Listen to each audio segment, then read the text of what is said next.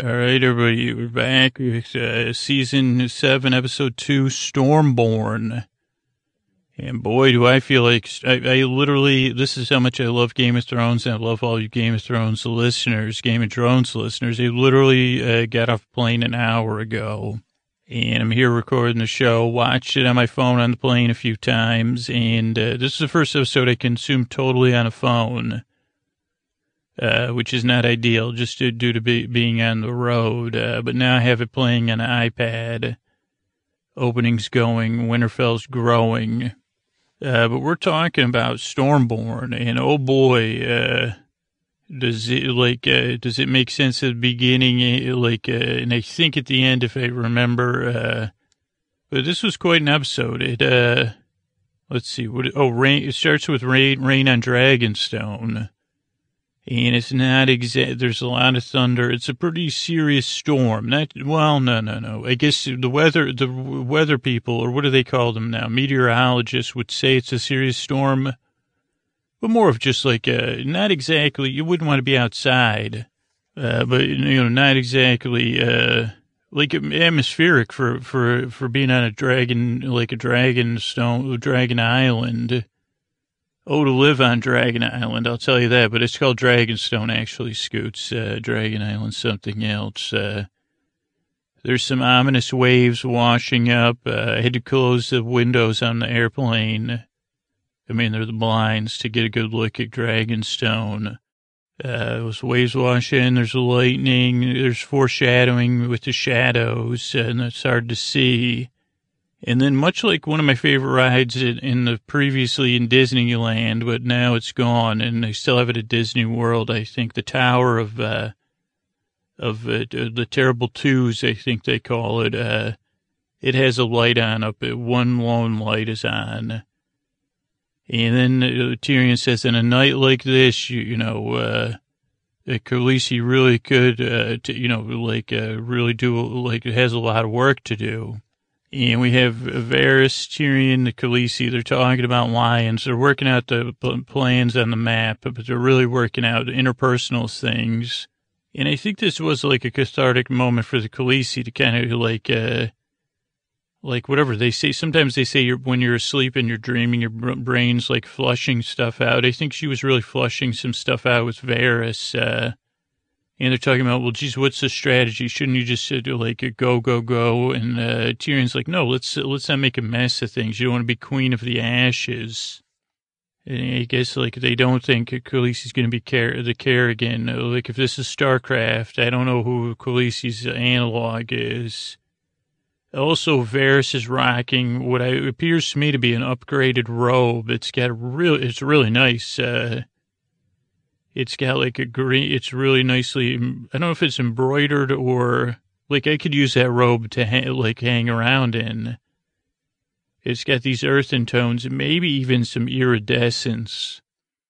And Khaleesi comes up on him and she says, who were you loyal to originally? And then, they talk around it, Robert, Cersei, her father. And she says, all your little spies, all your little birds, she goes, what, did you want my brother to be king? Did you think he would be a good king? And Varys is he's got a poker face, just like they sang at the Super Bowl. And so does Khaleesi. Khaleesi's really probing him to be who are you and what do you want? And I don't know. This is a really good scene. And she walks towards him. She's really good at making extensive eye contact, I'm noticing on this viewing. And she goes, are you worried? Are you conspiratorial? Or, do you fancy yourself a puppet master? And he goes, no, I'm the kind of servant the realm needs. I'm not blindly loyal. And I got an opinion and a point of view. And then he makes his pitch kind of to Missandei and Grey Worm. He goes, yeah, I'm not from, I'm I've been around. I was poor and I was, worked against, wasn't a free person. He goes, I'm on the side of the people, not on the side of the despots. And he goes, if you want blind allegiance, that's, you can, kiss me goodbye. He goes, if you want a strong opinion from someone that's crafty, he goes, I think you're going to be a great queen. I chose to work with you, and I think you're the woman of the people, or the dragon queen of the people, or whatever title you choose. And the whole time when Khaleesi's, a couple times Tyrion tries to make peace because he didn't know where Khaleesi was going. So he tries to offer his backup a couple times, and Khaleesi shut him down. That was earlier. But then Khaleesi says, so you're going to be my truth teller for the people's side, like kind of like the Onion Knight, but different, but hopefully. And he goes, I swear it. And she goes, okay, so no conspiratorial crafting. Just say it to my face, and otherwise you're toast. He says, I would expect nothing less, my dear Khaleesi. Then the doorbell rings. The Red Priestess is in the house, his house, so the stone, I guess you'd say. And so they go out to the audience chamber throne room, and they exchange some pleasantries. Like, I was wondering if she'd say, hey, show me what you really look like. But they speak in Valerian, and like Varys says, oh, by the way, she was loyal to somebody else. And she goes, oh, this is an auspicious day because we're forgiving people that others served other kings. You booked a great day to come, Varys. And I love that. She roasts Varys one more time. And then she says, what exactly does your lord expect from me? And then it ends up, they're talking about this prophecy. Khaleesi's gender and non-gendered nouns are off. So Missandei says that's a non-gendered noun when she says it, like when she's talking about who's going to rule. It could be a prince or princess or a king or a queen. Like it's non-gendered. And Khaleesi goes, that's great, because I thought, like, I just made the assumption of frickin' patriarchy's up in my brain. We got a deep patriarchy, this whole shindig. And I really liked it, like, how Missandei did it. Like, Khaleesi's like, she said, I like that. And let's see, property are dragon things. What does that mean? What does that mean? Properly are dragon thing. Oh, prophecies are dangerous things. Because she says, what's going to happen? The Red Priestess says, I don't really know. But then she goes, somebody else is going to play their part. The King in the North, Jon Snow. And Tyrion goes, what? Jon Snow? Khaleesi goes, you know him? He goes, oh yeah, we hung. We hung on the wall. He goes, he's a pretty chill dude, I think.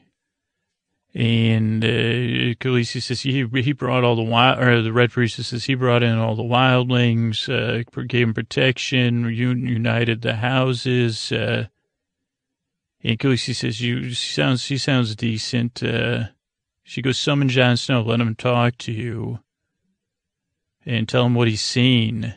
And then Tyrion goes, I can't speak for prophecies, but I like Jon Snow. He's cool. Says, I trust him, and I'm an excellent judge of character. And he says he might be a valuable ally. Plus, he doesn't like Lannisters. But then Khaleesi says, yeah, he can come and bend the knee, which gets a pretty long reaction shot from Tyrion, because they think Tyrion knows how Jon Snow doesn't bend knees.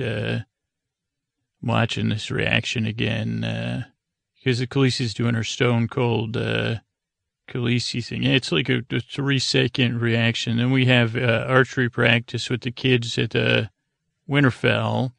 And Sansa, the Onion Knight, and Jon are going over Tyrion's note. Consensus is he's not like the other Lannisters, but Onion Knight says he sounds like a charmer. By the way, thank you for keeping the Onion Knight in this show. Holy cow! What would I have done? Like, where would things be without one of my favorite characters, if not my favorite character? And not only has he gone from his truth teller to now he's a right-handed person, fingers or not, he says he's now making inferences. He says, you know what breathes fire? Dragons, dude. And whites don't like dragons. So, He goes, maybe we should go talk to her, but not, I'm with your sister, though. You shouldn't go. Maybe somebody should go, though. And, man, so, like, I don't know what I'd do without the Onion Knight. Then we go, next thing we know, we're in Cersei's audience chamber. And there's a bunch of scowlers in there. You gotta check this out. 1506, there's like a bunch of people scowling. And then there's this guy hand-wringing and worrying. At 1506, just pause it. He's wringing his hands. He's behind the Tarly crew. Looks a little bit like an older Hank Azaria. And at first I didn't know it was the Tarly's crew, so I said, who is that dude with a great voice? And Cersei goes, total xenophobe. If my assumption of xenophobe is correct, she's doing a new dance. It's called, I don't know if it's a new dance, but it's a new twist on a new dance. Xenophobic. She says, let's get xenophobic. Just like, Olivia Newton-John saying, let's get physical. Cersei sings that version of it. And Jamie just says, did you say xenophobe? Because look at me, I'm handsome as hell. Then Sam's dad steps up. He goes, how the heck would we stop a dragon, by the way, Cersei? And then another one of my favorite, villainous characters, old Mad Maester, whatever, Clyburn, I think. He goes, we are currently working on a solution, my lord. I love that guy. I mean, I don't love what he does. I bet you Sam could use him to help Ser Jorah, though. Then the session ends, and Jamie rolls up on Lord Tarly. There's a little joke with Tarly's kid, because Lord Tarly goes, you know my kid, of course, Lord Jamie. And Jamie goes, what are you, Dickon, Rickon? He goes, yeah, Dickon. Like, I believe you know my son. Jamie's like, no, I don't, but, kind of. And then Jamie tries to put butter on Samwell's dad, Mr. Lord Tarly. And he's buttering him up. He goes, it's a long ride back to where I'm going, Lord Jamie. What do you want? And Jamie goes, well, I think you're the man to help me. Like, you're totally the general. You're great at swords. You're you could be ranking general in the wars to come. Just swear allegiance to me and help Cersei against everybody, even your boss, Miss Tyrell. And Mr. Tarly goes, I'm a Tarly, dude. That means something. We're not oath breakers or schemers. He totally burns Jamie. We don't put people in the back or do red wedding stuff. He goes, my oath means something. And Jamie goes, well, you got a queen here, bro.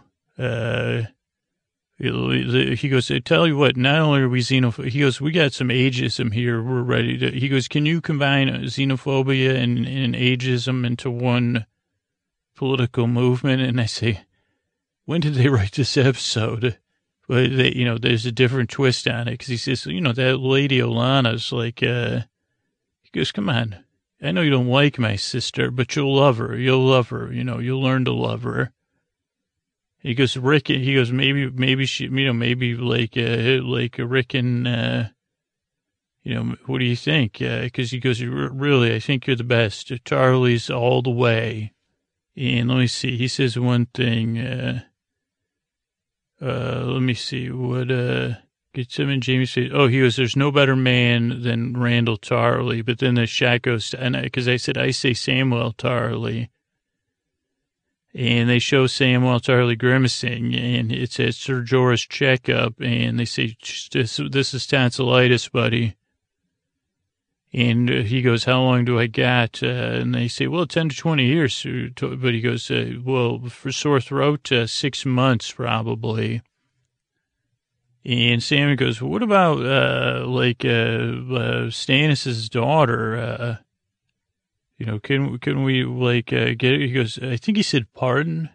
Somebody says that because I wrote something that looks like pardon down. And the headmaster goes, does this look like a baby to you? And he goes, you got one day, Jorah, and then you're out of here. And Sam goes, should we get word to your family, sir. And they even like reveal that by like talking about like they show his sword and stuff. So that's how they figured out he's an anointed knight. There's even a GIF or GIF face, 2036 or something. Sam gets a good GIF face when he says, "Oh, Sir Jorah Mormont," and Sam goes, "What? What?" That's the GIF face. And he goes, "No need. My family doesn't like me." And then they say, "Come on, Samwell." Then we're under the Red Keep, and what's his name? Clyburn's like, "You been down here?" Cersei, he's down there with Cersei. And she goes, "I can't say that I have. No, can't say that I can't have been," or something. "Have you been down here, Your Grace?" I'm watching. "No, can't say that I have." I liked how she said it. Cersei's still mad at Robert. I didn't realize how deep her displeasure with him. I mean, I guess she's mad at everybody, but then they're looking at the old dragons, the relics, and then when Clyburn shows Valerian the Red, the organ music starts, and Clyburn goes, "Powerful but not invincible." And then he does a demo for Cersei of like this new crossbow thing, anti-dragon device they got, and it seems to work. He had he's a salesman, man. He acted like he was totally down there. And then he says, "We've been working on this thing." He pulls the cover off, like it had fake dust on it and everything, and it's already aimed. Totally set up. The only thing that's missing from this scene is the blue-faced man. I don't know where the heck Clyburn and him, I guess because Clyburn's his papa, maybe. Yeah, I guess he's allowed to be alone with Cersei. Then we see the Bay of Ships, and we hear, I forget Theon's sister's name. It won't come to me, I don't think. But she says, "If you want the Iron Throne, you got to take it." And then, Elia Sand's like, "Dude, it's called war for a reason." And Khaleesi was looking out on a Bay of Ships. I don't know if I said that. They're in her planning room. And they're like, "What are you going to scurry into hiding?" We got dragons. We got, and Tyrion's like, "Well, we don't want anybody to get stomach aches or anything." And Tyrion goes, "We do things like on the up and up." And then Elia Sand says, "What are you saying? Like you're talking about Myrcella? Weak. She goes, "I can't believe my husband, brother, or whatever was defending you." And Khaleesi says, please treat Tyrion with respect. And then she quotes him. She goes, "I'm not here to be queen of the ashes, yo." And Olenna, she's got to be ass meter. She goes, "You know who was loved as my granddaughter? Common people loved her. Rich people loved her. Now she's ashes." And Olenna says, this was a key scene. Let me just rewind it by 10 seconds. This quote is, to me, the whole commoners, nobles, they're all just children, really. They won't obey you, unless, blankety. And that seems to be, commoners and, royals are children, really is, one of the key things about Game of Thrones. And then Khaleesi says, "This is my gig, so listen up. We're not going to just roll into King's Landing like everybody expects." She goes, "We're going to see, we're going to do some siege action." First, Olenna's like, she goes, "What are you going to ask politely?" And Cersei goes, No. You two are going to go and run it so there's so we can get a hold of the xenophobia. You'll do it because you're Westerosis. So then Cersei can't use that political wedge. You're going to go pick up the Dornish in the Iron Fleet and then bring them up there. Tyrells will be there. Mace Tyrell will be bumbling around probably on a mule, except he was probably at that wedding. And she goes, Olenna's like, "What are you going to be doing?" And then they blow their mind. They say, "Well, how about we hit up that Casterly Rock with the Unsullied and Grey Worm and the crew. We roll right up on that, and everyone goes silent. And Ellie Sand even grins a little, I think, yeah. And their minds are blown. And Khaleesi says, so what's up? You in or you out? And everybody says, oh, we're in now. Also, Theon was there in the background, all quiet. Let's see if that's enough. I'm not here, to make friends. And Khaleesi says, okay, that's it. Hit the road. Lady Olenna, can I speak to you alone? And they have a great conversation. Khaleesi says, listen, I know you don't like me, and I know you're out for Cersei. Don't worry. I got it covered. I'll take care of it. And we're going to do the peace thing, the peace train. And Olenna says, peace, your father, their father, their father, their father, they all promise peace. There's no peace. It never lasts. She goes, you want to take advice from an old woman? I've been listening to a lot of men running their yaps. You're clever men like your hand. They know everything. Total mansplainers. And you know why I'm kicking ass still? She goes, because they're a bunch of sheep. That's why they mansplain, because they say, well, other people mansplain. I gotta know something. I gotta be an expert on something. Vocal fry, I just posting forums about, great podcasting, brilliant journalists with vocal fry. And she says, are you tired of that trope too? Who cares what you think about people's voices? Just listen, she says all that. She says, why do you, so that was a little bit of a tangent she went on.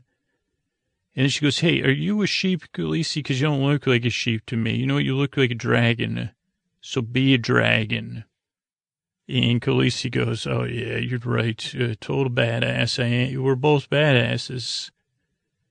And she goes, maybe we don't even need that word anymore. And I said, well, I guarantee I'll be accidentally mansplaining something and then then I woke up, but that part was a dream. But I loved that scene. She goes, are you a sheep? I don't think so. You're a dragon?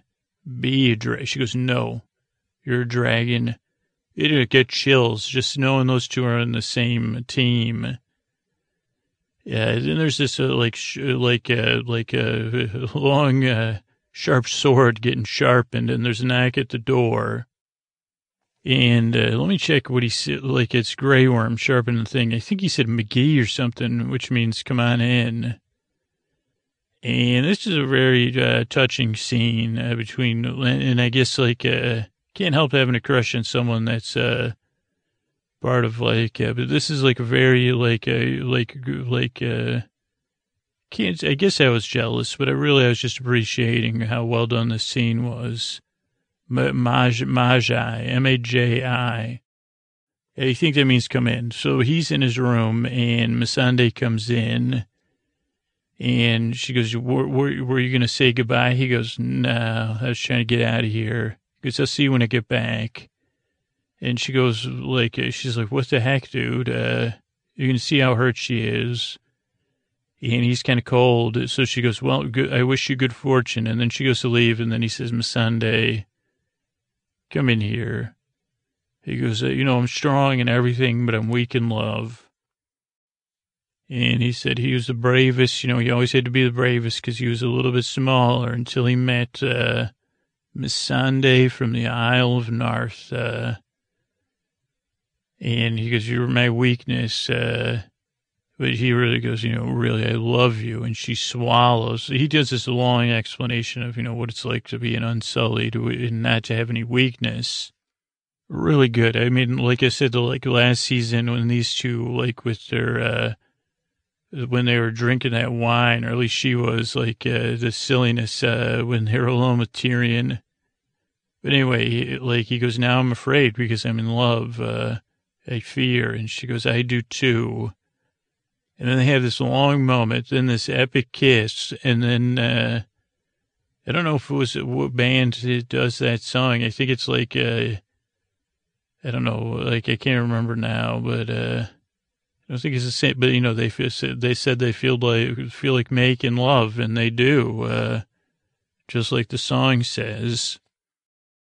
And you know what else they feel like doing is transferring to a shot of the library where Sam has been making a lot of love to the books, like in a good way, and I mean in a metaphorical way, because he's got it down. His boss is stacking. First book is the history of Lannister, so I don't know if that'll get a call back. But he's like, I really need to find my voice. I couldn't tell, I guess, if he was talking about Sam ghostwriting for him or when Sam starts writing. But so whatever, he's like, one of us is got to find our voice. So read a lot of different books so you can find like different styles. And Sam goes, what's the title of your book? Anyway, boss, and I can't remember. He says Peppers and a chronicle of the wars of following the death of King Robert I. Sam makes a bad smell face. He goes, "What, you don't like the title?" And Sam goes, "What about something more poetic?" And he goes, "Dude, we're not poets, Charlie." And Sam's trying to get him to help. Like he says, "Geez, I've been reading a ton of books about this grayscale stuff." He goes, come on.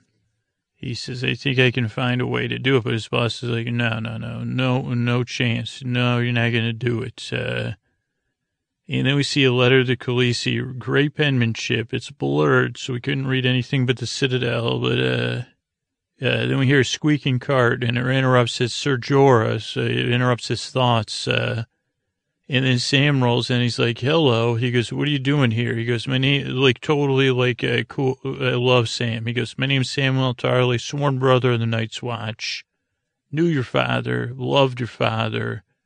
He goes, today's not like the day. It reminded me of so many different scenes in movies. He goes, today's the day you get cured. I'm going to figure it out right now. And he goes, drink this, all of it. He goes, what is it, rum? And then Sam hands it to him, takes the bag, takes a big pull. And then he pulls out Pylos on rare grayscale stuff. He goes, you can take off your shirt. And he goes, this isn't for, modeling photos. I got work to do. And then bite down on this leather thing. And Sir Jorah goes, you done this before? He goes, no, something at face, something nose at face, no, something face.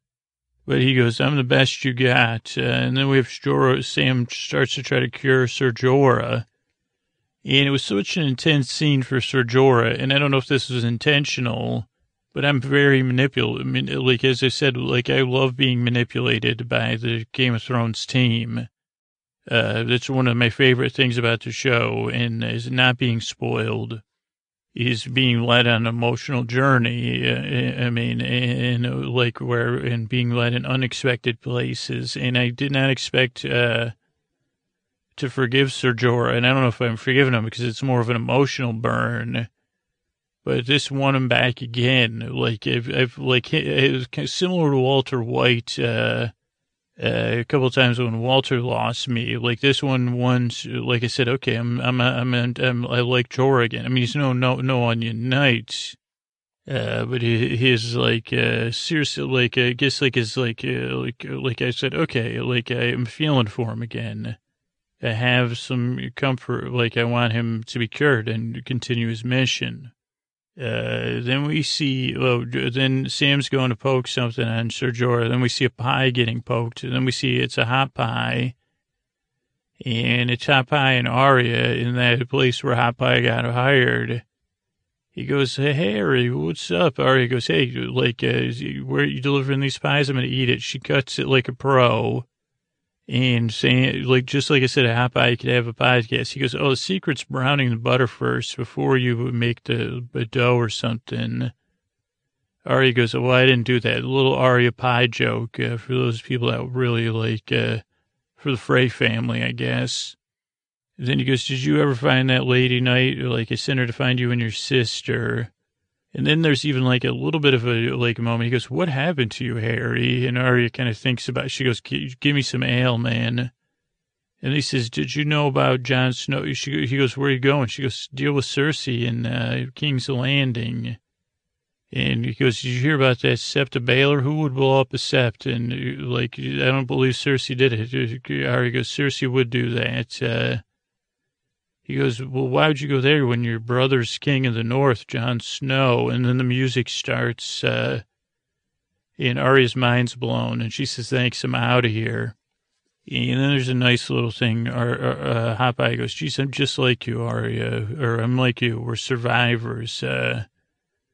Then Arya goes out front. She changes her path to head north. And once again, it's like, this one is like, will Arya find her way home? And what will home be when she finds, her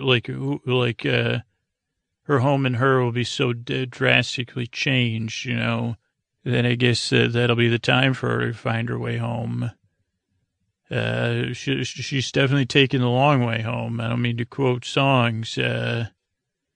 Jon Snow. Oh, okay. So she changes her path yet again. Then we see Jon Snow's in a map. The new maester rolls up on him. He goes, here's a note raven from the Citadel.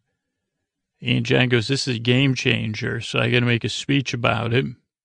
And he makes a speech about there's dueling scrolls. He goes, scroll number 1, a dragon glass of Dragonstone. Scroll number 2, 3 dragons and the Dragon Queen and Unsullied and Tyrion Lannister at Dragonstone. Daenerys, Dany, she wants me to go bend the knee. When he says that, and Tyrion, he goes, this one's from Tyrion, the hand to Daenerys to Targaryen. Baelish has a reaction like, And Sansa just watches. She's stone cold. And they says, yeah, 3 dragons. And he goes, they said, come visit us. And he goes, I'm going to accept, because we need dragon glass, and allies. Sir Davos and I are going. And Sansa goes, no way. Don't be the dummy, you know. She goes, she's here for kingdoms, not friends. Then the big guy with the breastplate from the Val, that, you know, was not very good at much, but getting tricked by Baelish. He says, yeah, you shouldn't go. No way. Then the old gruff guy from the north, he says no. Then the young woman from Bear Island says no. She goes, we need a king in the north. Oh, and when he said, I'm going to accept, he looked over at Arya for a while.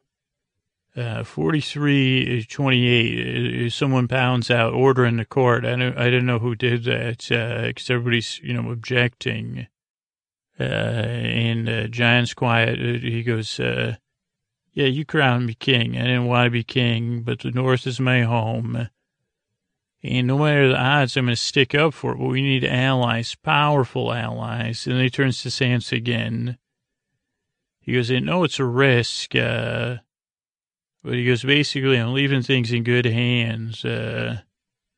She goes, whose hands? He goes, yours. The North is yours. 44-42. We see Baelish likes this. Also, next to Baelish, 2 or 3 of the candles were out. So I don't know if he didn't like the heat or the light, or he blew them. That'd be a Baelish move to just blow out candles. But I don't know. It stuck out. Brienne likes it. Sansa accepts her brother's, that she's going to be warden in the North, I guess, with a nod. And then we go down to the below Winterfell. We see a pretty weak Ned statue, that's just my opinion, but or I guess maybe not. I don't know. And Jen looks. John's looking at the thing, asking, praying to his dad or whatever. And Baelish rolls up behind him like the Lucky Charms leprechaun. He literally says, I delivered him myself. That's what he says, just like a leprechaun. Myself. I delivered him myself. And then he says, blah, blah, blah. Do give my regards to Lord Tyrion. Also, let me get super weird. I know your dad loved your stepmom. I loved your stepmom, too.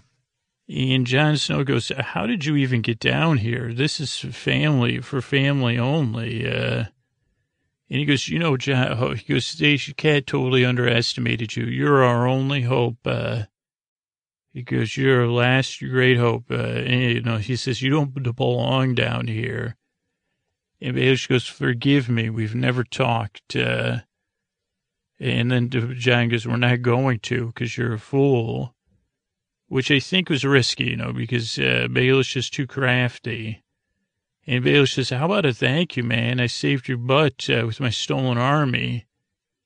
And also, not only do I love your mother, I love your sister and your mother. Did I say I love your mother and your sister? I'm confused about it, too. Could we talk for a minute? Do you think I love your sister because I love her, or because she reminds me of your mother? And does it matter? And Jon Snow goes, it matters.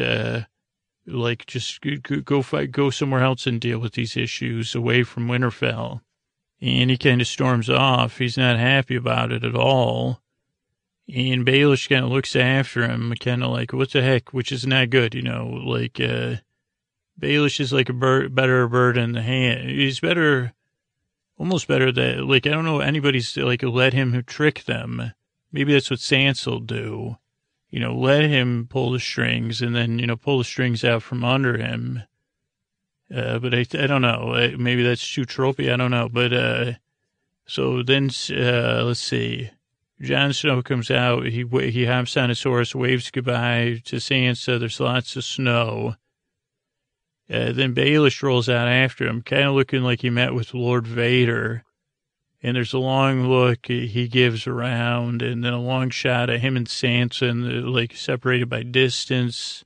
Then there's Arya's in a cold, cold night. Her horse is nervous. And then she gets surrounded, and she meets with Nymeria again, her old wolf that she left behind, probably somewhere nearby years and years ago when she was a different person. And it's a really long scene. It actually frightened me a little bit because they just said, well, this isn't going to be one of these anticlimactic, where I was afraid for, Arya. She was having an emotional moment. But for me, I guess I was caught up in the physical moment where she was with her old wolf. And they said, no, we can't lose. This isn't how we can lose Arya, I would hope. And it turns out, no, Nymeria just says, I'm a wild wolf now, Arya. You're a wild one. Sheep, dragon, wolves. Why don't you head back north? I'm going to stick around. And Arya gets it. She says, okay, I get it. I'm still not sure exactly who I am, but I'm still on the road. I'm on the road to discovery. So let's see. Then the dog does not want to go north, but it was a dire wolf. And then then we were at the last scene, and it was shot a little bit differently. Well, the action parts. And I watched this on a phone, and I don't know if it was watching it on a phone. It was very late at night on Sunday because I had a ton of family stuff, so I was also exhausted. And so I don't suggest watching that like that, but it starts off with the three sisters are kind of getting drunk, the three Sand sisters, and talking, making fun of each other, mama, and what they're going to do when they get to King's Landing. Then we have, again, Theon's sister and Elisand drinking Dornish, whatever ale. And she goes, this stuff's terrible. Wait till we drink some Dornish red.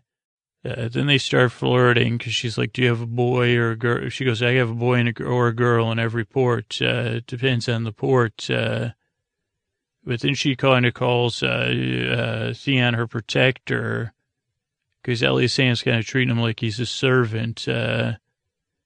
And then their ship, it rocks because there's this party siren, or I don't know if siren's the right word. Turns out it's game night. And it's also what better game night than when it's thundering and cloudy. But of course, who comes over but freaking, what's his name, and all his nutty friends. And they go out, and it's definitely shot at a different frame rate or something, or at least parts of it were. And Euron he just shows up uninvited. And like, so like, they're playing this weird game. It's a combination of marbles and pogs. Neither game I ever played. But I've slowly learned that the purpose of both those games is to take stuff from the other players. Like you would play Pog or you play marbles, but you were really trying to win the other kid's Pogs or marbles. Like, so it was a competition with real risk. Like you're losing, but with they start playing and it freaking turns out Euron's like he's made the rules of the game.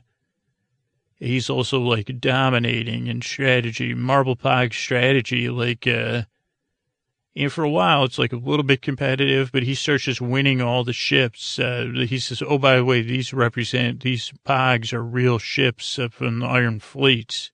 And everyone else was like, and then he goes, not just that, like, those are the Pogs. The marbles are, you gotta go visit all the puppies, that you used to have when you were a little kid. So it gets really complicated and intense. You know, feelings are hurt. They said, well, I just lost all my marbles. What am I going to play with now? What are my parents going to say? They just came down here to play Pogs and marbles. I didn't realize it had real stakes. And, you know, really a lot of Theon just can't handle it. Because he's been through a lot already. Because his sister says, I think Euron broke the rules, by the way. And I need you, it just ends up being the three of them. And she goes, you need to stand up to him and tell him he's breaking the rules. Like, this isn't fair. He should return some of our ships or some of our friends or something. And Euron's like, no, this is all or nothing. I'm going to win all the marbles, all the Pogs. And he goes, you know, are you assertive, Theon? And Theon goes, I've been through too much. I got to get out of here. I'm not a protector of Pogs. I'm not a protector of marbles. We've lost our marbles. And metaphorically, like he has in the past, had his marbles taken away before. And didn't even realize the third layer of the third layer of marbles that he lost. But he did. And so he just jumps, he says, I'm going to go swimming. I need to clear my head. And Euron's got this crazed laugh, he's taking all the other kids' toys. And then the last scene is, Theon in the water watching all his sister, and all the people he's supposed to be working with, that they were going to have their own game night, private, without Euron and Euron's people. Like watching them leave, just basically drive off in a ship with all the marbles, all the Pogs, everything. And at the end's in the water, and he goes, wait, I don't even have a ride home. I don't know who's going to pick me up. Not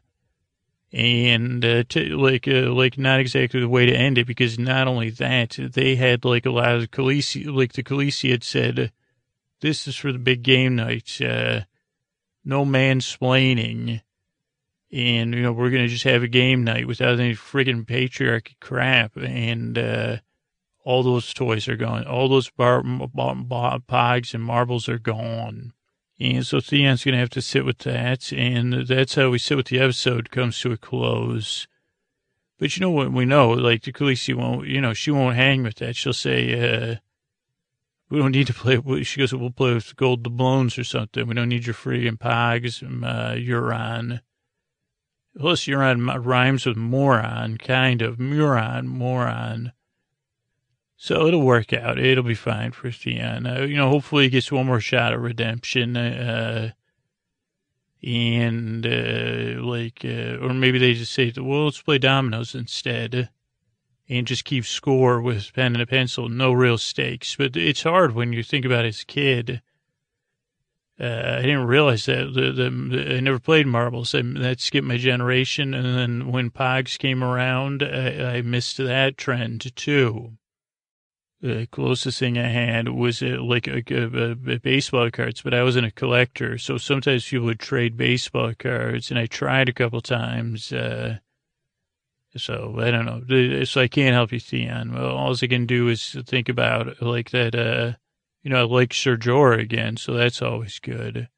Yeah, all right, we'll get on to the next section a little bit here. Okay, so let's talk about some facts from tonight's show that came up. You know, the first one was the rain, and there's a lot of songs about rain. But Raindrops Keep Falling on My Head is one song that's about raindrops falling on my head. It's by B.J. Thomas. It says it's from the Forrest Gump soundtrack. I always associate it with, who was this? Butch Cassidy and the Sundance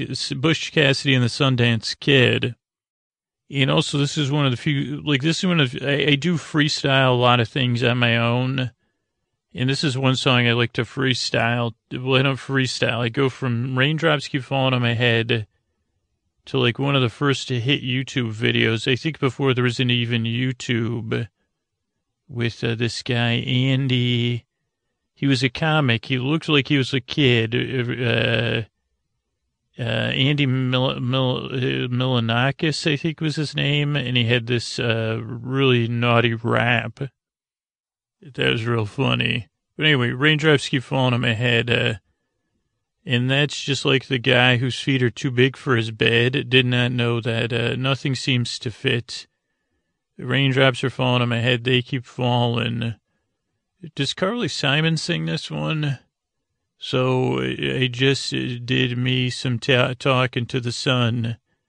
And I said I don't like the way he got things done. Sleeping on the job. Those raindrops keep falling on my head. They keep falling. But there's one thing I know. The blues they send to meet me won't defeat me. It won't be long till happiness steps up to greet me, Khaleesi. Raindrops keep falling on my head. But that doesn't mean my eyes will soon be turning red. Crying's not for me. Dragons don't cry, I guess, 'cause I'm not going to ever stop the rain by complaining because I'm free. Nothing's worrying me. It won't be long till happiness steps up to greet me. Raindrops keep falling on my head. But that doesn't mean my eyes will soon be turning red. Crying's not for me. 'Cause I'm never going to stop the rain by complaining because I'm free. Nothing's worrying me. So that's Raindrops Keep Falling on My Head. Then there was a moment where everybody, who was the first person that said, I choose you? Oh, Varys said that to Khaleesi. And that reminded me of the epic Simpsons episode from early season, which we'll talk about here, where Lisa gives out, my memory is that Lisa gives out Valentine's to everybody. I'm very much like Ralph Wiggum. So this episode really reminds me of me. And Lisa gives every kid a Valentine. But of course, I think Ralph only gets one from Lisa, so he falls in love with her because he gets a little affection.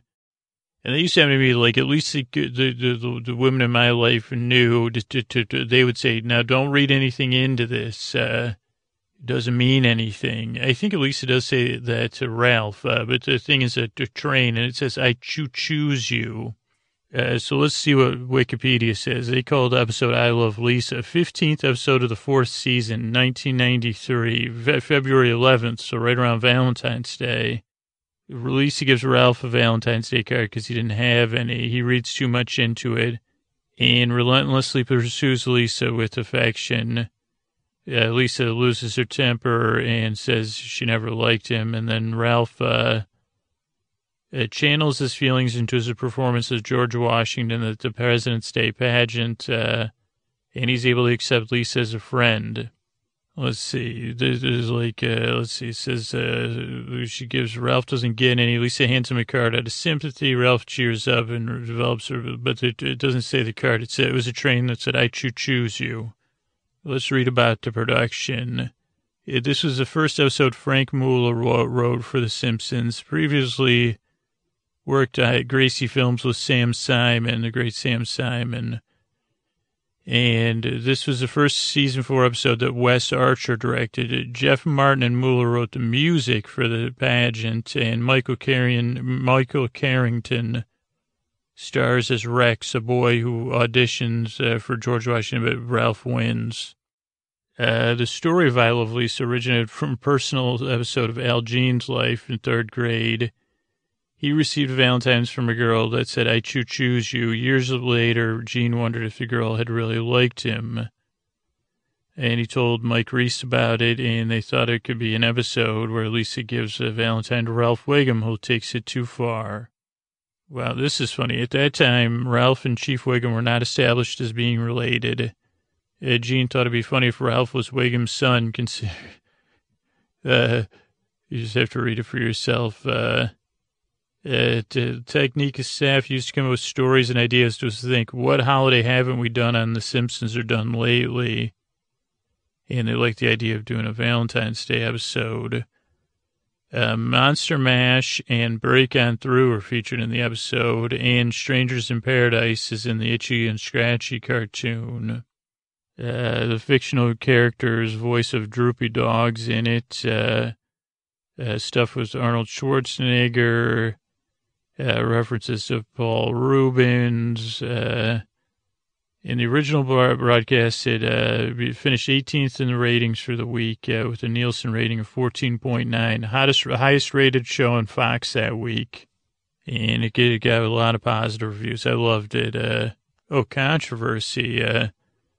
When Skinner tells the children at school that Valentine's Day is not a joke, because Bart makes fake candy hearts, he had a flashback of which he was, of when he was serving as a veteran. And there's references to Colonel Kurtz in there. Skinner sees one of his old friends, and they talk about sending Valentine's Days and being a veteran and how tough it is, and the reference to Apocalypse Now. I guess I don't know the controversy. It's tough to read. Maybe they just didn't like that it was about that. So that's you know what, listeners? I choose you. Another pop culture reference that came up for me was in Maester Clyburn pitching the Circe, and it kind of was like this military industrial complex arms dealer feel to it. And it reminded me of this movie I saw a lot as a kid called Deal of the Century with Chevy Chase and Gregory Hines. And I really liked it as a kid when I was in fourth grade. And I didn't really hear much about it. It turns out that I guess it wasn't very good except for kids that shouldn't have been watching it. So this is Roger Ebert's review of it from November 8th, 1983. So I'll be quoting and paraphrasing. This is on RogerEbert.com. Hey, Roger, what's up? Hope you like this podcast, but I guess I just about decided there's no such thing as madcap comedy. Tragedy can be random. Slices of life don't have to make a lot of sense, but comedy requires discipline. Unless a comedy is about something, unless it establishes ground rules, there's no way to violate those rules to get laughs. People running around acting funny look unhappy, awkward, and uncertain. And that's what they look like in William Friedkin's Deal of the Century, a movie that depends on inspiration when it should have depended on a script or rules, I guess. Chevy Chase, Gregory Hines, Wally Shaw, and Sigourney Weaver all star in it. Chase and Hines are second-rate arms dealers who go anywhere to sell their army surplus merchandise, and the plot grows fearsomely complicated. Chase and Hines get involved with Sigourney Weaver, who's the widow of a competing arms dealer. They're in South America, trying to make a big deal with a Peacemaker, which is manufactured by a big company, but it's flawed. So they use Chase as a middleman to sell it fast in Central America. And so it's on all episode, no structure, all hijinks, no discipline. Chevy Chase labors manfully, but once again, he hasn't been asked to play a character. He's been asked to play Chevy Chase. After his disasters, he raises his eyebrow and his famous patented, "What can you do?" look, and we grow a little exasperated. By the evidence, Steal the Century seems to have had one of two problems. Either it was filmed without a finished script, or it was originally a lot longer, and this version is missing some crucial narrative links. Either way, movie's a disappointing mess. So that's Steal the Century. I mean, I remember as a kid, I liked that Madcap style, but I was in fourth grade. So that's it. And then here's another lyrics, and I guess you could see this goes to this Missandei Grey Worm scene, because they were saying goodbye to one another. How do I say goodbye to what we had? The good times that made us laugh outweigh the bad. I thought we'd get to see forever, but forever's gone away. It's so hard to say goodbye to yesterday. I don't know where this road is going to lead. All I know is where we've been through, or where we've been and what we've been through. If we get to see tomorrow, I hope it's worth the wait, 'cause it's so hard to say goodbye to yesterday. And most importantly, and I'll take with me my memories, take with me the memories to be my sunshine after the rain. It's so hard to say goodbye to yesterday. And it looks like that was written by Christina Perrin and Frederick Perrin, performed originally by Boyz II Men and Cooley High Harmony. And then let's finish up with Pogs, because I didn't even barely know what Pogs were, and maybe people don't know about that, and we'll talk about marbles. This is a Mental Floss article, The Weird History of Pogs, P-O-G-S, by Kate Erbland, from January 3rd, 2014. And I'll be trying to paraphrase. And during the Neantinge days of the 80s and 90s, slap bracelets hit risk, Game Boys, Trapper Keepers. But there was one lo-fi toy, I think this was in the early 90s, so not the late 80s, that every youngster wanted, without realizing that it used to be just milk bottle caps. You didn't forget that Pogs were originally milk bottle caps, did you?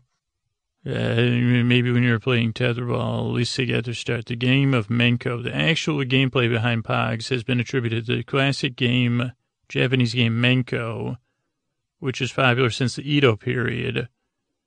It was centered on players attempting to flip cards or pieces of their opponent, much like modern Pogs.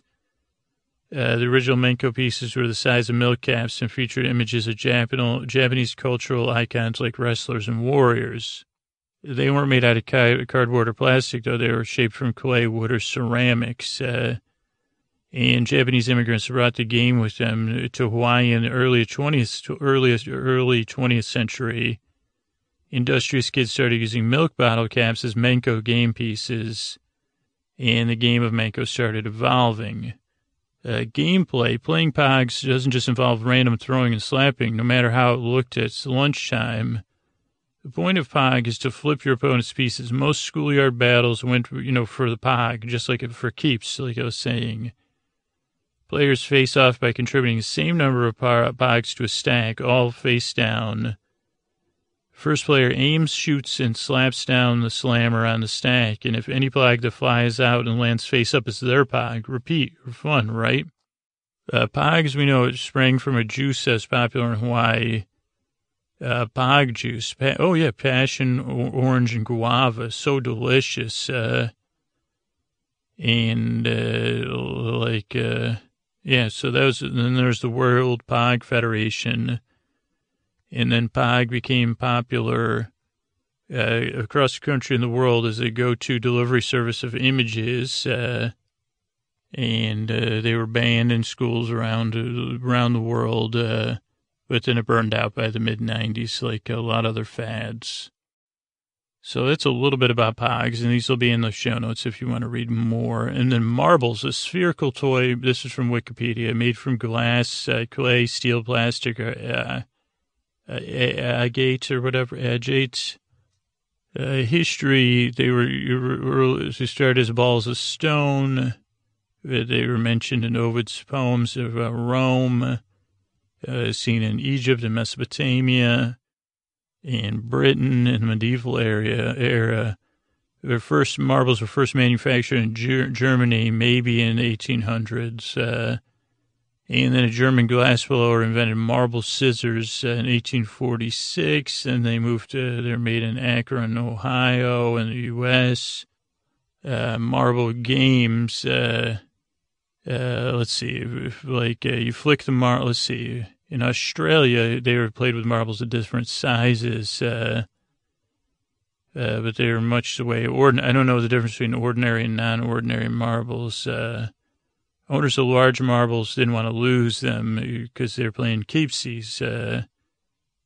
Firing a marble meant a player had to flick their marble from a stationary position in their hand. No part of the hand firing the marble was permitted to be in the front position. This is seriously complicated, but basically you're trying to hit people's marbles, to take them. And then people would collect them. And obviously, marbles are made longer than... But I feel like I've never played a game of marbles, I don't think, in my whole life.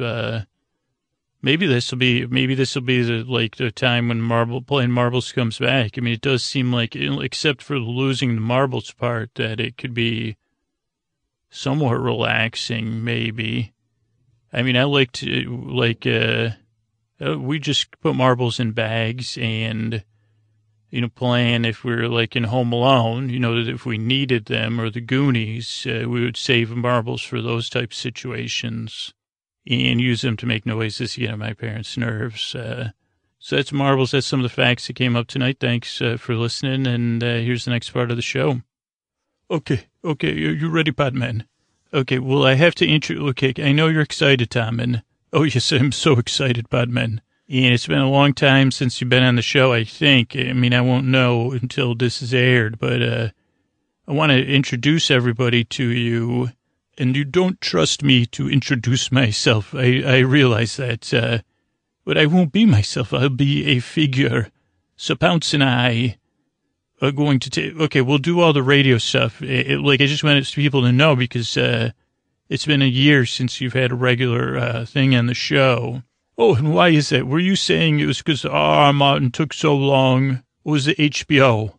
You said, darn that HBO. Why isn't the show 10 episodes and sooner? Didn't you complain about that once? Okay, thanks, Simon. But so, hey, everybody's here in this segment. This is a regular segment we have on Game of Thrones episodes. And it's with, I guess if you're a Game of Thrones listener, you'll know that you'll be familiar with these characters, Sir Tom and Sir Pounce, Prince Tom and King Tom. And the details of how I can make a podcast with Prince Tom and Sir Pounce may or may, during the older episodes. So you may or may not hear that, but it's an honor to have them. Holy mackerel, is it an honor. And if you don't watch Game of Thrones, you're listening. That's great. Tommen was once the king of Westeros, I think, and then he came to change his name to Mikey and came to live with my neighbor. But since this is Game of Thrones, he's still going to go by Tommen. He doesn't watch the show, just in case anybody asks, because that would be terribly confusing for him. But yeah, he lives now under the name Mikey. Also, it's just too confusing, but he likes to have an old-time style radio show with him and Sir Pounce and him. And I guess with all that, I'll turn it over to Tommen and Pounce. Well, hello, everyone. This is Mikey, Sir. The general manager of Cape Ounce Radio, and I want to introduce you to a new segment that we've, due to cost-cutting measures, and because I watched the Star Trek TNG, and I fell in love with this, not in that kind of love, I fell in love with this character. Also, a boy, and also the pod boy, he makes this podcast, sometimes he can be nice, and he told me when he was a boy like me, but he said he was 10 years younger than me, but anyway, not important that part. He would sit in his room and record himself making commercials, radio commercials. And so we here at Cape Ounce Radio decided to create the golden age of radio commercials after I met Berlinghoff. He'll be a character, though. That's who I'll be playing. In case, also, I'm Sir Tommen, playing, I'm pretending to be the general manager of Cape Ounce Radio. I bet you didn't know this. Sir Pounce, they didn't know that. That's fine. Yes, it is. I am fine. I am good at radioing. In casting the pod, if you're consuming this by pod, well, it may be confusing. So next week I won't explain this to you, and I don't want to have to pike any of you. So make sure you, so without further ado, I'm going to, I'm going to do my radio announcer for podcaster. Podboy does it. Ladies and gentlemen, boys and girls and friends beyond the binary, this afternoon's broadcast of, The Cat That Ate the Canary is now interrupted, for a break from our sponsors.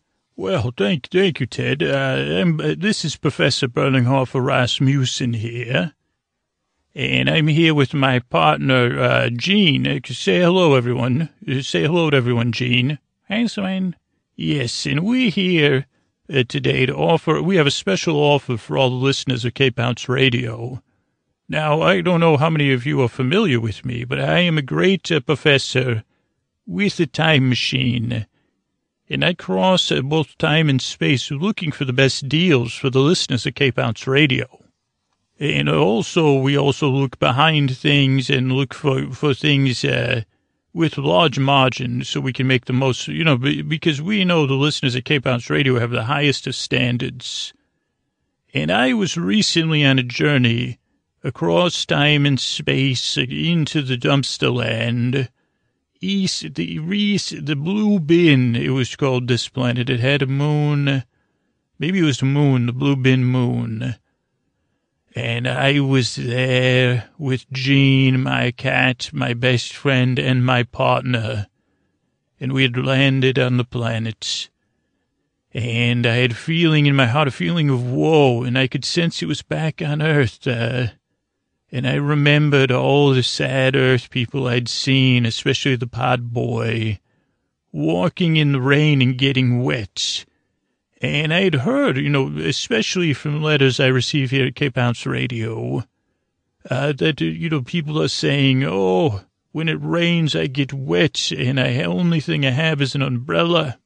And then I'm always losing my umbrellas, and even the pod boy, who I consider the main buffoon, he represents the market of buffoons out there. Now, I know most Cape Ounce listeners aren't buffoons, but maybe you could relate to this thing. He researched a reverse umbrella that wouldn't solve getting lost, but he said, what do you think of this, Tom? And do you think this really works? I said, I have to travel to the blue blin planet in search of answers, and I'll return when I have one for this rain and this wetness, and I will save Earth from this problem for a price, though.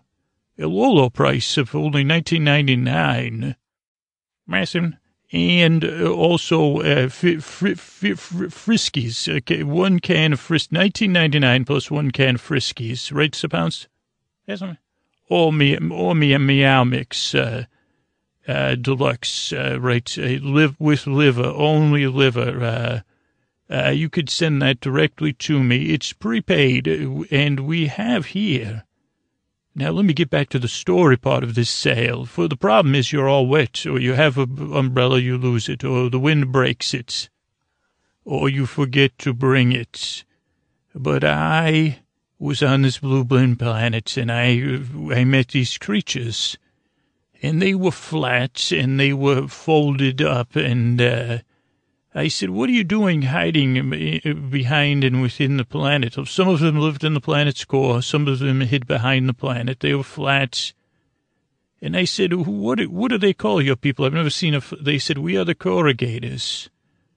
And I said, the corrugators. Oh, so pleasure to meet you. And I said, what do you do exactly? And they said, well, nothing anymore. Once we held great things. We were vessels of delivery of gifts and wonder, but we've been cast aside. And I said, you sound like a planet that needs to be saved. And they said, oh, if only we had a hero that cared about us. And then Gene was sniffing them and scratching. And I said, Gene, you like to scratch at these corrugators. And they said, oh, it feels so good to be needed and not to be cycled. For in our world, when you're no longer loved, you get cycled. And I said, this will not stand. Before my mother, she was like a lot of this comes from my mother. Because she would have she tried to cycle me, you know. And I said, no, this is the work I've been doing, yes, Mikey. Oh, yes, thank you for licking my hand, Gene. Also, Gene is my best friend, Sapounce, really, just in case you don't know that. And I said to these corrugating people, I will bring you back to Earth. And I will find a purpose for you so grand, for I've seen the Earth people. And I know they are plagued at times by these brellas, and I know I could sell you. I said, because I could take you from here for free. You're desperate, right? And they said, we are. And so, Earth people, that day was born, the day your solution to all your rain problems came. Not an umbrella, not or something of a rain slicker, but something flat, something foldable, and something that you could talk to that comes from a planet from outer space, a corrugator. It's flat, it's foldable, and we also have deluxe ones, which have another thing from another planet called Duke Top, from a great another planet, the Duke Top silver. It makes it even more water resistant, and you can also get it with this today only if you purchase with the Friskies in the 1999. I will send you not one but 2 personal corrugator rain protectors with their own twine, which you can then use to create a backpack. I do not have the instructions, but you could figure it out. You just poke a hole, you make a knot, and then you could wear it on your back. Because the podman said, I'm going to carry this board around. And I said, it's not a board. It's a human. It's just like a human from the Blue Bin planets.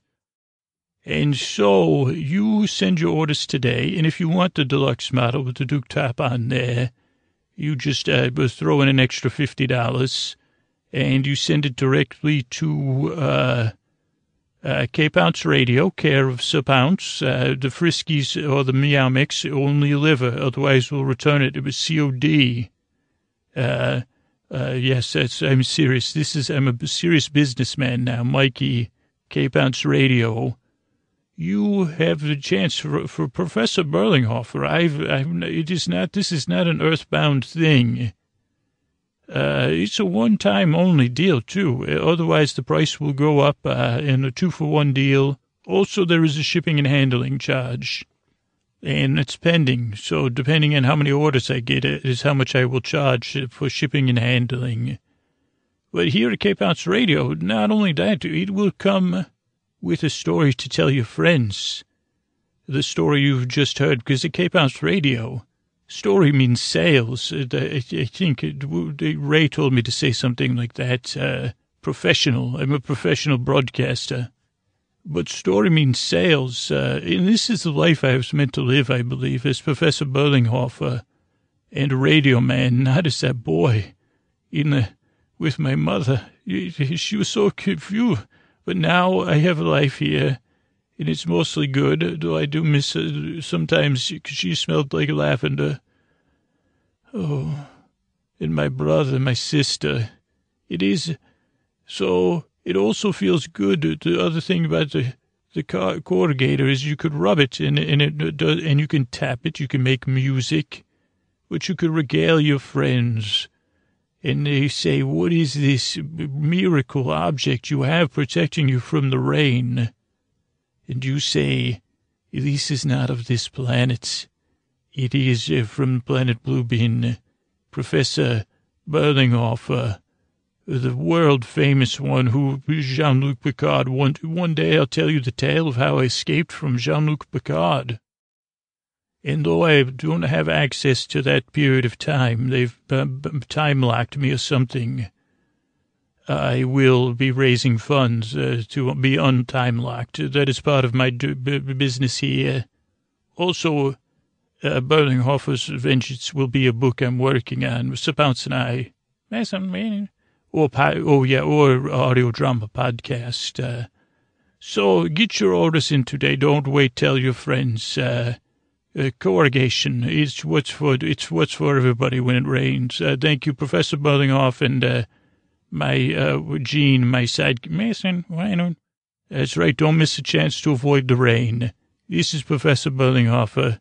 It's really me and Sir Bounce. So Tom and hey, that was my first one. I don't know if you liked it. I was pretending to be Professor Rasmussen Berlinghofer. He was on TNG. I love that show. I love sitting I asked Padman if I could sit in his lap. He said I was too big. But I do snuggle against him. And Sir Bounce, and then the Padman's allergic to cats, so he sneezes and we laugh. And I say, oh, do you have a one in woes? And he says, I do. I gotta take some Benadryl.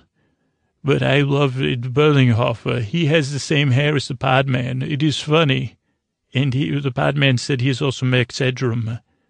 So that is it for today. Thank you for joining us here on Cape Bounce Radio. Ladies and gentlemen, boys and girls and friends beyond the binary. This is Sir Tommen signing off. Good day. Crone, Sweet Crone, Miller, Smith, Barkey, Jester, Hound. I don't know, it's been a while. Hey, Gads, Gads, this is like I got to set up the new listeners here. Since it's been about over a year since I talked to you, which doesn't say much about, it doesn't say much about, that's more reflection on me. But, and I say, geez, we got a time-sensitive situation, shortened season coming up here. But I say, here's the intro. So new listeners, listeners that don't have listened to this 1,000 times,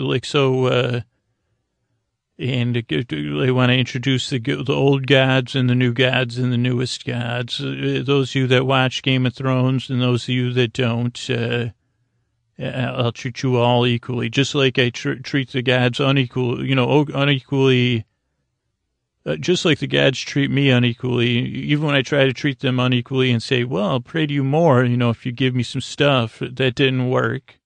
But in Westeros, the world of Game of Thrones, there's the old gods and the new, and they're all great. And that was where I came to as a believer of Game of Thrones. I said, geez, and this is just my personal belief system in case anybody's listening with the RR in the middle of their name. Or DB, anybody that, this is just I'm just mixed up, but, human on earth here, gods, as you know, crone. I got those notes you left for me. So I said I was watching this Game of Thrones, and I said, well, they got the old gods and the new. Does anybody double your gods, double your life lessons? In my case, double your slow, painful life lessons. But I'm expecting eventually to double my delight with the gods, old and new. So let me introduce our lineup as I do every season. Coming in first, because she'll probably be the first, whatever happens to gods after their gods, all-seeing, all-knowing. And she knows I'm kidding when I say she's all complaining. She's the crone, and she's the wisest of the wizened, and it can be grouchy when she's in a good mood. The crone. Other than that, I don't know. She's the wisest of the gods when she's listening into my prayers, which is all the time because I know you can read thoughts. Supposedly, she can see the future. And when it's not looking good, she lets you know constantly. I think she's not a harpy, but she knows how to harp on things. That's the crone, and she She hasn't smoted me unless, like, she has a new form of smoting that takes forever, and I think she does. So that's the Crown. Sorry about that, Crown, but I'm nervous, kicking off a new season. So that's the Crown. Miller, every god needs to eat. All the gods need to eat. The humans need to eat. And somehow God and Millen got left out when they crafted the gods old and new. And so I said, hey, let's throw a Miller in there. So that's the Miller. Smith is the god who I kind of felt like was getting ripped off because there's a warrior and a maiden and a smith. And I said, what a ripoff. The smith's got to make all this stuff for the warrior who gets all the glory, gets to kiss the maiden, unless you guys aren't getting along. And then, I've been telling you, I'm down here, maiden, just doing my thing, human stuff, being fallible, double fallible too. So that's the Smith, crafting, working hard, sweating, probably has bigger muscles than the warrior. Also, my belief system doesn't have the warrior, because I believe the warrior's overrated. And also, I don't believe it, but I'm seriously hoping the warrior's hard of hearing. Mother and father, other gods that I don't, I got to deal with them on earth. So that's enough for me. So we got the Crown, we got the Miller, we got the Smith, and next up is the god everyone giggles with delight. The god that represents all the old gods and all the, also has been featured in movies.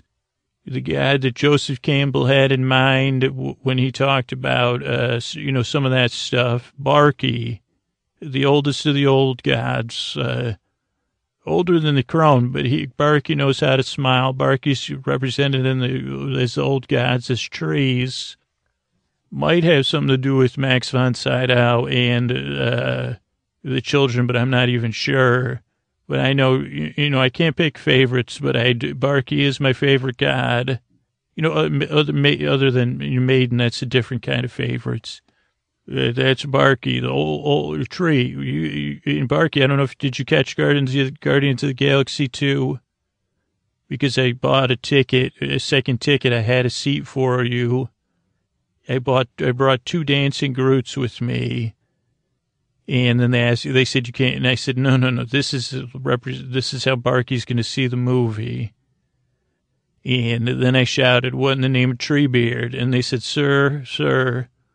Also, I dressed Barky. I don't have an official Barky outfit, but I did find a children's costume for the tree from, it was a vintage children's costume from Mr. Rogers' Neighborhood of the tree. Where something happened, I forget because I blocked out that part of my childhood, and they said there's no costumes, and I said this is a vestment, not a costume. So we didn't. I don't know. I threw your ticket in the air, so in case. So hopefully you saw it. I didn't see it, Barky, because it's still. So again, hopefully Baby Groot, Baby Groot looked super cute in the trailers. So that's Barky, everybody. Okay, Miller, Smith, Barky, Jester. I don't know, I don't know if you're allowed to call gods handsome in a way that doesn't, I don't think the Jester has an ego because it'd be so big it would, absorb the world. But there's a trickster god who was rolling around Earth, what was he, like the Seven Sons or something, and then he got a gig dealing with Pablo Escobar. Well, we all remember him as when he left, I said he should be a god, and he is, and that's the Jester. The god that, we can also Jester, hopefully, please tell me you're not dating the maiden, but that's the Jester. Oh, also there's one god who returned to Earth, that's the Hound, so I don't know, the Hound god.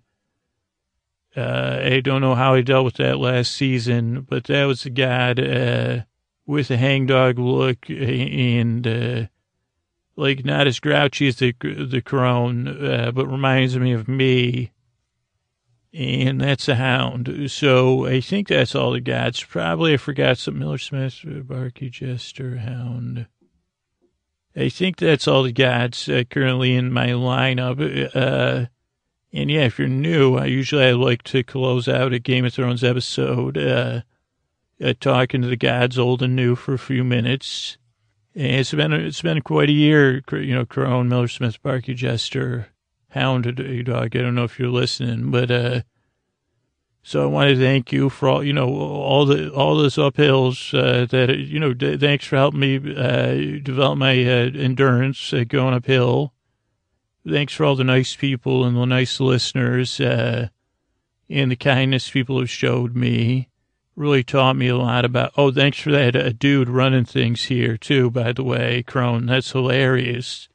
Jester, I don't know if you're in charge of the spray tan or what, but holy moly. And that's all I'll say about that because, just another life lesson tucked in a life lesson. Hi, gods. Miller, I don't know if you have anything to do with soda, but I've been, since the last time I talked to you gods, I can't, so thanks for that, Miller. Thanks for those refined grains. Keep it up. But really, gods, as always, my biggest things are the FEAR and lack patience and I know that's what you're trying to teach me so hard. In Crone, I know I'm passive aggressive. It must be hard dealing with me. So, my apologies to all the other gods affected. Also, just because I'm apologizing doesn't mean I'm not tough. I'm just not tough in general. But I'm gruff. I'm like a Billy Goat gruff. But I wanted, gods, thanks for showing me all this kindness, all these kind people that listen to this podcast, all the listeners that try to find ways to support it. They say, geez, this really helps me. Let me find a way to help keep this going. That means a lot to me. Thank you for my family. Thank you. Can't help to say anything without that. I'm a lucky person. And so lucky to get notes from the crone, that just cry like you're doing it wrong. What do you think? Thanks, crone. Those are great reminders. Also, I don't know if my internal critic, I think it's what does they call when you're only into one guy? I'm into polygods, but my, my internal critic's monotheistic for you, crone. So that's always, and I think that's getting stronger. So, but, thank you for helping me. I know I could do better with being patient and maybe being less, just walking slower, looking people in the eye, smiling. Jester, I could definitely use some hands with that, but don't tickle me. Don't use your hands to tickle me. I'm not interested in that, but, so I think that's it, gods. I was trying to think what else, you're so, yeah, I don't know, gods. I missed you. I did miss you all. Miss checking in with you. I just, I do a lot of recording, so I couldn't record when it's out of season. But, oh, crone, did I miss you? Those bunions, I can't tell you how many times I thought about them and said, oh, boy. I said, what am I feeling so out of sorts? Oh, because I'm not rubbing the crone's bunions. And do I have a pumice stone with your name on it, crone, right here in my lap? I got that tub and everything, so I'm ready to do my penance, crone. And we have fun when we do that. Or, I just do it because hopefully I get some God stuff sooner or later. And, I don't know if you have any new liver spots for me to, look at and kiss my finger and touch, but, we'll discuss that, because, as long as you keep those, keep me humble, that's what crone, you got that down. in all seriousness, guys, it's good to be back for another season of GOT. It's good to be back, in the groove. My spirit is not wail. It's wailing with joy. Well, it's wailing, and it might not sound like joy, but one day I think I'll look back on it and say, oh, no, it's wailing with joy. I just didn't realize it. So keep me patient, gods. Help me with this Tom and Pounce and those them as well. And I'll talk to you next week. Thanks, guys. Crone, Miller, Smith, Barky, Jester. Barky, hey, other guys, you could check out Barky. I miss saying your name so much. I wish I would have remembered that. Had that to just say Barky. It makes me feel good. So hopefully, if anyone's listening, they could carry that with them and just say Barky. Picture a tree god that's more tree-like than humanoid-like. So not quite Groot, or just picture a dancing baby Groot, and say Barky, and say goodnight. Good night, gods. I'll talk to you soon.